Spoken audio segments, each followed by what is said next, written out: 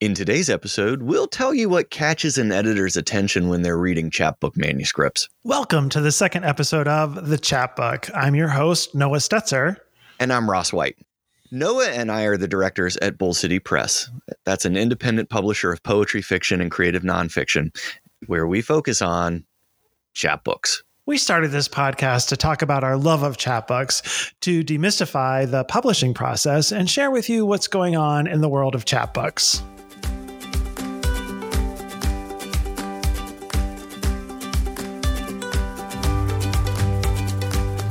All right, so we're going to get into it today, Ross. Last time we talked a little bit about where chapbooks sort of originated and how they sort of came into being, if you will, their origin story. The exploding planet of chapbook sent one final scion of chapbooks to Earth, which grew up in the Smallville of chapbooks. And now we're looking at super chapbooks. The things we look for in a chapbook, things that we like when we encounter a chapbook that sticks in our memory or that we respond to in a good way. And today we're going to be talking about what we look for as readers, as two people who love chapbooks from all kinds of presses, but also what we look for as editors when we are in the thick of the reading experience. When we hit that first poem on the page, we're going to talk about what we're ready to encounter. Right. So I think let's jump right in. One of the things that we've talked about a number of times when we're discussing chapbooks that we respond to is this idea of a balance between three dimensions, perhaps, in a poem or in a manuscript. We sort of shorthand that as the triad, right? The triad: image, thinking, feeling. And this is a concept that gets bandied about in creative writing classrooms all the time, but it's a really useful one. If I don't see images early in a chapbook, I start to think that something is missing.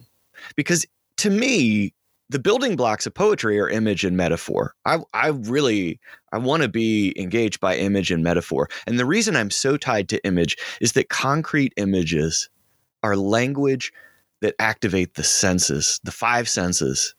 And it's not until you've activated my five senses that I feel fully immersed in the world of the book.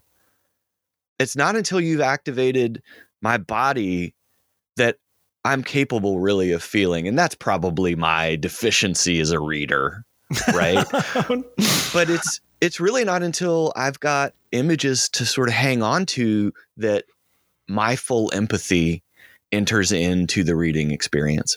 But it's not image absent of anything else, right? I think we're also talking about, that brings me to this idea of what the thinking and the feeling is happening within the manuscript as well. In my mind, I sometimes think of that as sort of the Apollonian, right, sense of things, as in Apollo, that sort of structure and logic, versus the Dionysian side of things, which is like sort of the ecstatic and the feeling and the emotion of something, and how those two frequencies are modulated.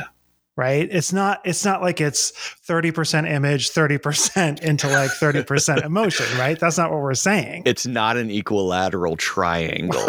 Right. Okay, now it's math and we're going to have to pull back because I'm getting a nosebleed. It would certainly help me as someone who's very sort of, I love a good spreadsheet. It would be helpful if I just could measure 33% of each and then be like, clap my hands together and say, okay, this poem is done. But that's not really where the artistry comes from. It's modulating each of those channels and coming up with something different each time. As I read a book, I've got to have moments where I feel strongly. And that feeling has got to be authentic.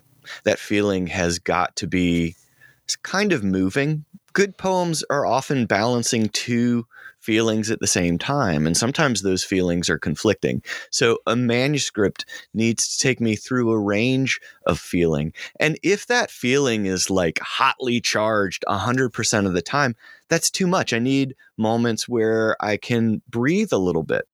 Those are the moments where thinking comes in, right? Those are the moments where the manuscript steps back from its feeling just a little bit to contemplate one of the big questions. I think this kind of brings me to this idea of formal rigor, which is something else we talk a lot about with books that we respond to, because I think a lot of the mechanisms that are used, particularly in poetry or in any writing, help the writer to make those transitions, right? From intellect to emotion, or to adjust each of those things as we're navigating through a poem or a manuscript. What do you think of that? 100%.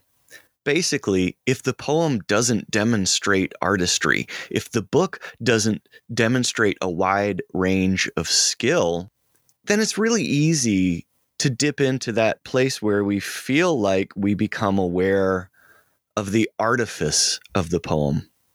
Great poems are so masterfully built that we're almost not aware of the tools being used to build. We're almost not aware of the rhyme. We're almost not aware of the rhythm. We're almost not aware of the masterful manipulation of syntax in a really well-crafted poem. But a really good book always invites rereading somehow. It always asks us to come back. And the second time I read a poem or a book, I pay a lot of attention to how the poet crafted it. It's what you're saying reminds me immediately of rewatching movies and my experience of going back to movies I really love and noticing more and more of the technical work that went into parts of the movie that I really remember. I'm going to spoil I think 30-year-old movie, The Sixth Sense. Do you remember the first time you saw The Sixth Sense? Of course. And it's got that amazing turn at the end, but then you had to go back and see it again. And all along, all of those elements were in place. Yes, absolutely. The filmmaking was so masterfully done to lead to a conclusion. And maybe that brings us to something else that we really value in manuscripts, which is surprise. Yes, really, that's totally well done transition and completely appropriate for this moment in the conversation.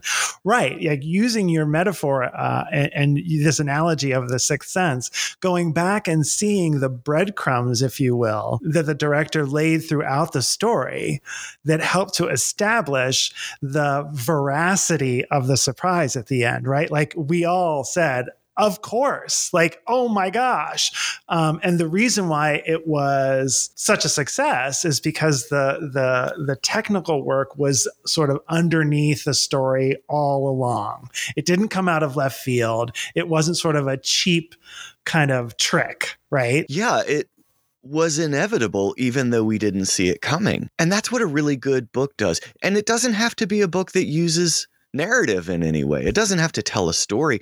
Sometimes the emotional journey that a book takes you on leads you to a place that upon reflection, it was headed all along, but that we didn't fully see until all the pieces came together at some point in the manuscript. Yeah, you said something just now about not being able to see until they all came together. And that makes me think of another area that we talk about in manuscripts and chapbooks, which is clarity. What we're talking about in the sense of finally seeing is another way to sort of talk about that moment that a manuscript maybe sort of directs us towards.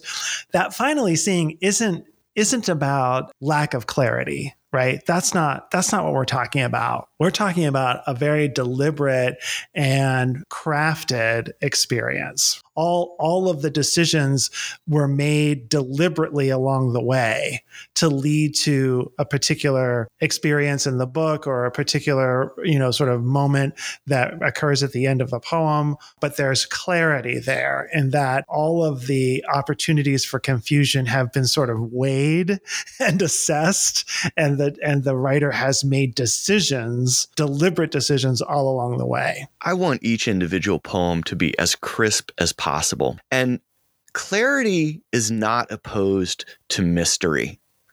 Poems can have mystery. Poems can suggest more than they say. That's my favorite part of the image portion of our triad, is that images so often suggest more than they say. That's not unclear. And if a poem's going to obfuscate, if it's going to obscure, if it's going to use opaqueness as a strategy, then like you said, Noah, I want to have the feeling that that opaqueness is in service of the poem's intention.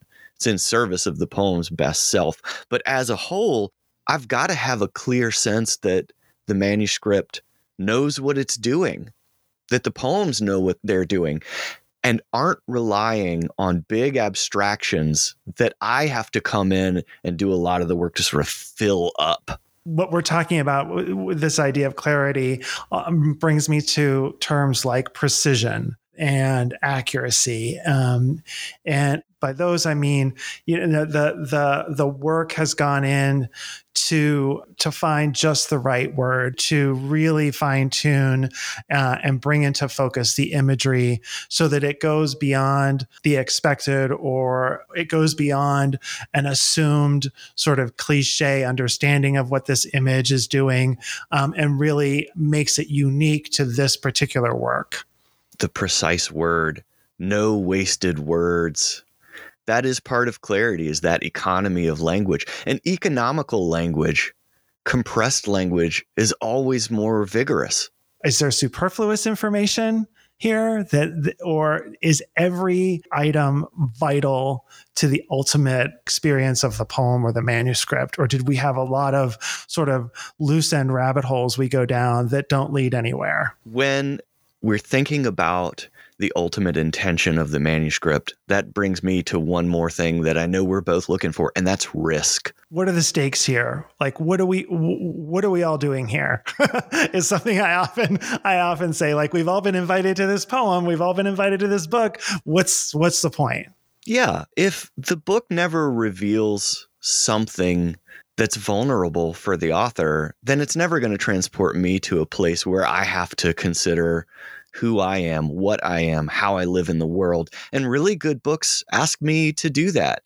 Even quiet books, even books that don't necessarily have a project, or even books that don't necessarily have like a really hot tonal charge, can ask me to contemplate what is the world and how do I live in it? Those big unanswerable questions.